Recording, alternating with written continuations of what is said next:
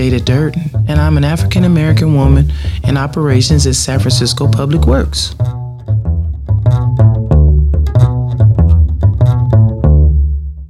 When I was a cement mason apprentice, the first job I had, the business agent said, "You won't last. I'll be back." When he came back, he said, "You made it. You lasted. I can't believe it." The second person told me I was uneducated and didn't have a high school diploma. And I was in the middle of the cement shop at DPW. And I started my education and I finished it. And even when they said I couldn't get the job, I did. So you just tell me I can and I will. Some fire inside of me makes me want to persevere and do better. All of my worst challenges just made me push harder. If you push me, I'm going to push harder back. That's been my mentality.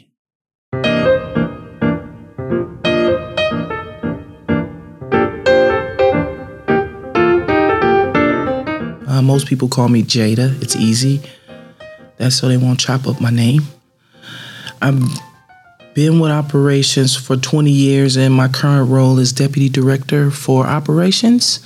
So I oversee all of the maintenance workers on the yard for cleaning the streets, street sweeping the streets, washing down the streets. Also all of the crafts, sheet metal, roofers, carpenters, electricians, plumbers, floor guys. We also have Bureau of Urban Forestry, landscaping, arborists, cement shop.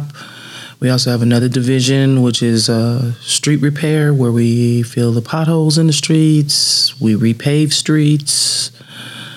We have engineers, community outreach. So, it's pretty much boots on the ground. No office workers. We're in the field doing the work every day. Because we are 24-hour operations, I am the only deputy who is on for 24/7. So I get calls all the time. We work all through the night and during the day. So we're driven by service orders. So that's like you call in and say it's a mess over here. And then we have routine maintenance work. The night crew, they clean the areas where all of the people that come to the city come through. So when the sun is up, it's nice and clean, and it's because night shift came through.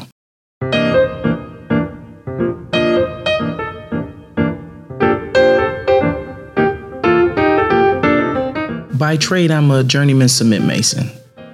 So 20 years ago, I applied for the city as a cement mason, and I was hired as the first female cement mason in the shop. And then thereafter, I became the first cement mason Soup 1, then a Soup 2, and then I became an assistant superintendent. And I just gradually went up the chain, and I went to school. Once I went to school and obtained my degrees, this job came up 6 months after I graduated, and I didn't think I would ever get this job. But I said, let me shoot my best shot. And I did. And they picked me. And I'm happy. I hope they're happy with the pick as well. When I found out I was at home, if you knew me, you probably could have heard me. You probably heard me. You just didn't know it was me. I screamed so loud. I was, it was great. I think all of the challenges in life have prepared me for today. Concrete is a hard job. It's pretty competitive. You don't see it when you see them pouring concrete, but it's a lot of competitiveness. I would say someone coming in as a female finisher, you have to be strong. It's a physical job, and not every woman is physical. So you have to make sure that you're ready physically and mentally to deal with a job such as that.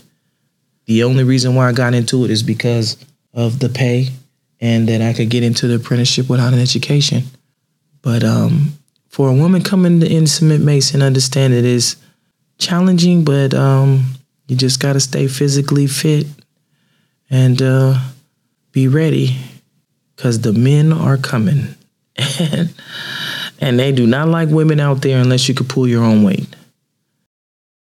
In the beginning of my career in cement mason as an apprentice, in a male-dominant world, it's pretty difficult. And a lot of times I wouldn't say anything. I just was do what I was told. And then when I gradually promoted up, even before I came to the city, I was a foreman, and it was worse, difficult. I was challenged a lot, given tasks that they thought I would fail. So I completed those tasks, but I said, my next job, I want to do things the right way, cut no corners, say how I feel. And a lot of times it didn't work, but eventually I got understood by superiors, and I like to prove people wrong. So if you tell them it's not right in the beginning, and then you do what they say, and then the outcome is what you say, then they look at you in a different light, like she knew what she was talking about. So that's why I did it.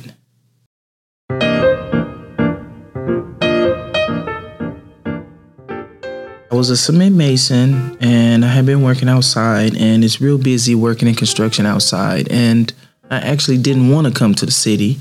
I applied because somebody told me, you should apply. And my company was about to send us to Hawaii, but I have 3 young children.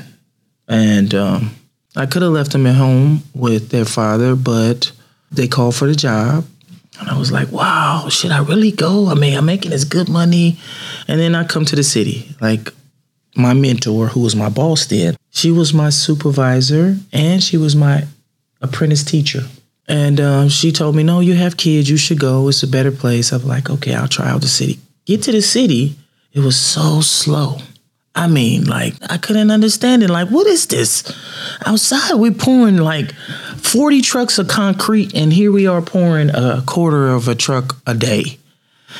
So I said, I don't know what to do. So what I would do is I would finish the job and then call a supervisor, like, you need me to go somewhere else? They were like, sure.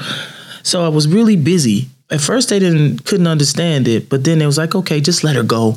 And I was doing all of these jobs, and I started seeing, like, now I got a truck, which usually you don't get a truck by yourself. I started getting all the tools really quick. I remember that I told somebody, this place is so slow. One day I'm going to run this place. I'm going to be a supervisor in this shop. The guys laugh at that because the ones who were here, they say you did it. But then I said, okay, I'm gonna apply for the supervisor's job. Got the supervisor's job, and then all the supervisors hated on me. So I couldn't pour concrete to the end of the day.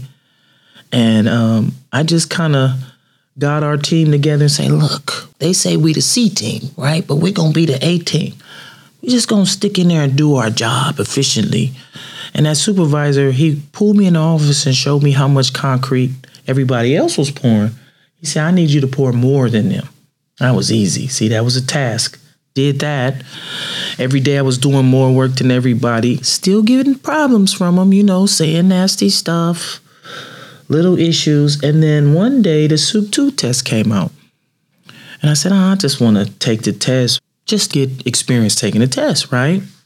Well, they really got on my case then. The supervisor like, no way, you're not going to be able to make it. You're a rookie. No, that's not, So on the day that I took my test, I said, forget it. It's fixed. I'm not going. And my supervisor then, he took the test. He said, what are you doing sitting here? And I said, it's fixed anyway. They don't want me. Y'all don't want me as a Soup 2. I just want to do this. He took me down there to take the test. And when I took the test, I was so mad because I got into it with a supervisor that day. I just was answering the questions. Back then, we didn't get to type it. It was like straight up 3-hour writing. Right? I wrote all the way crooked the wrong way. I'm like, they're not going to take this test. And back then, it was on Gulf Street. We used to put an application in. And I took the test and I waited, and they sent me a letter and said, the results, if you want to see the results, it said Gulf Street, right? So me and my daughter, I remember we rode down on our bikes. She had her little helmet on, and I looked. I said, you stay out here, watch the bikes while I run in here and look at the list, because they would post a list. And I looked at the list, and I was number one. 1060. I got 1,000 points and 60 points extra. I was like, oh my goodness. It's so funny. So I ran outside. My daughter was like, what's wrong, Mom? I said, I scored number one. So back in those days, that list would stay posted for a week. And then everybody would see the full list. Okay, so now after the 5 days, the list come out. Oh, wow. You could hear a pin drop when I walked in. Right, so it's like, oh, you score number 1. Oh, okay.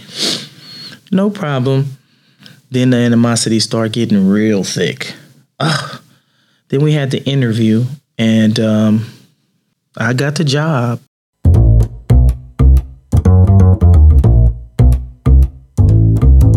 My first day was absolutely horrible. We had to purchase things, and you had to know all the clients, and supervisors took their Rolodexes home. So I couldn't know how to do things. And I would ask a question and they would say, you need to figure it out yourself. But while the supervisors had their Rolodexes, I was in finance in OFMA, learning everything. Every day I would grab a stack of things and I would see how much they purchased in a week, and I would average it out and look at it. And then I would call the clients and call all the purchase and order people, and I figured it out. And then one day I came and I had a staff meeting, and I told them, this is how we doing it. Well, no, this is how we doing it. It says here, this is what we do. So I've always been policy orientated, because that's the only way I learned, is by reading, looking at finances.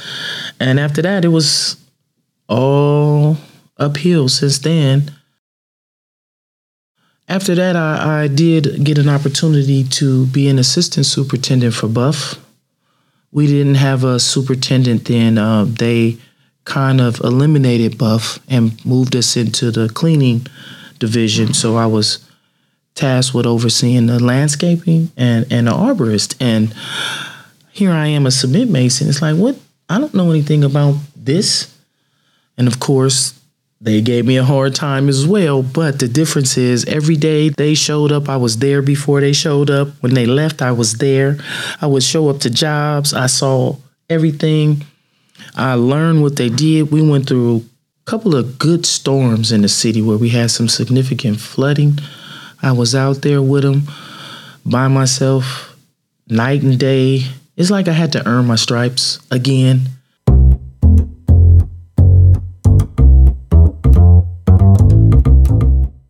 When I was coming up, they were really openly negative on women promoting up. Now, they're just good at what they do and keeping it on the under. We still got a long way to go. We still underpaid as women to a male. We still get the second looks. I do think we have a step forward, though. I don't know if it's a full step, but yeah, we've come a long ways. I could agree, but we still have a long way to go.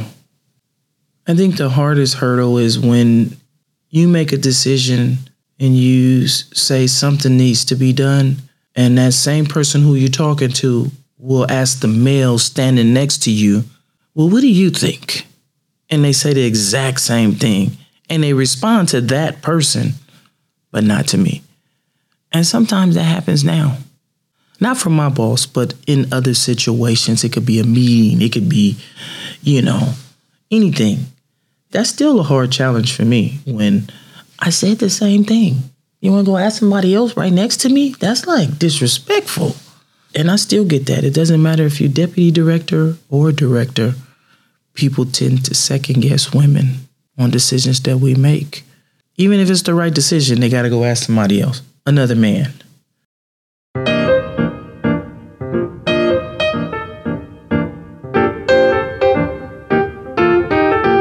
As a woman, we're held to higher standards. And so you have to think things through, make sure that the decisions that you make, you stand behind them, and that we will always make mistakes. But it's okay. Stand by your own words and make that choice. And whatever happens is what happens. It's hard being a woman in management.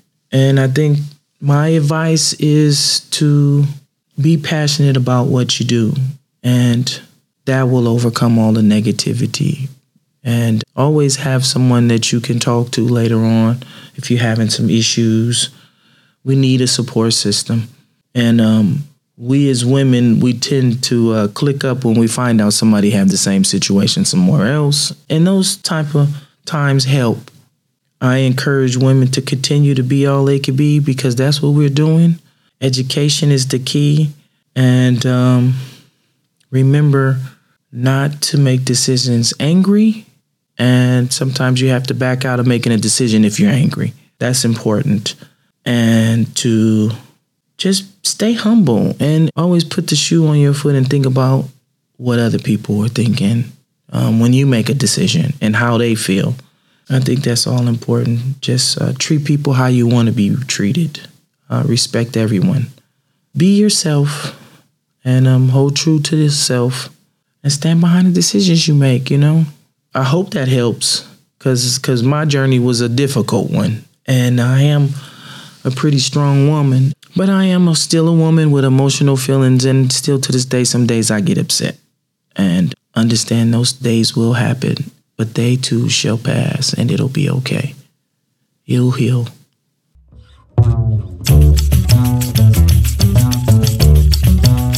Thanks for listening to Snapshots, a Public Works podcast.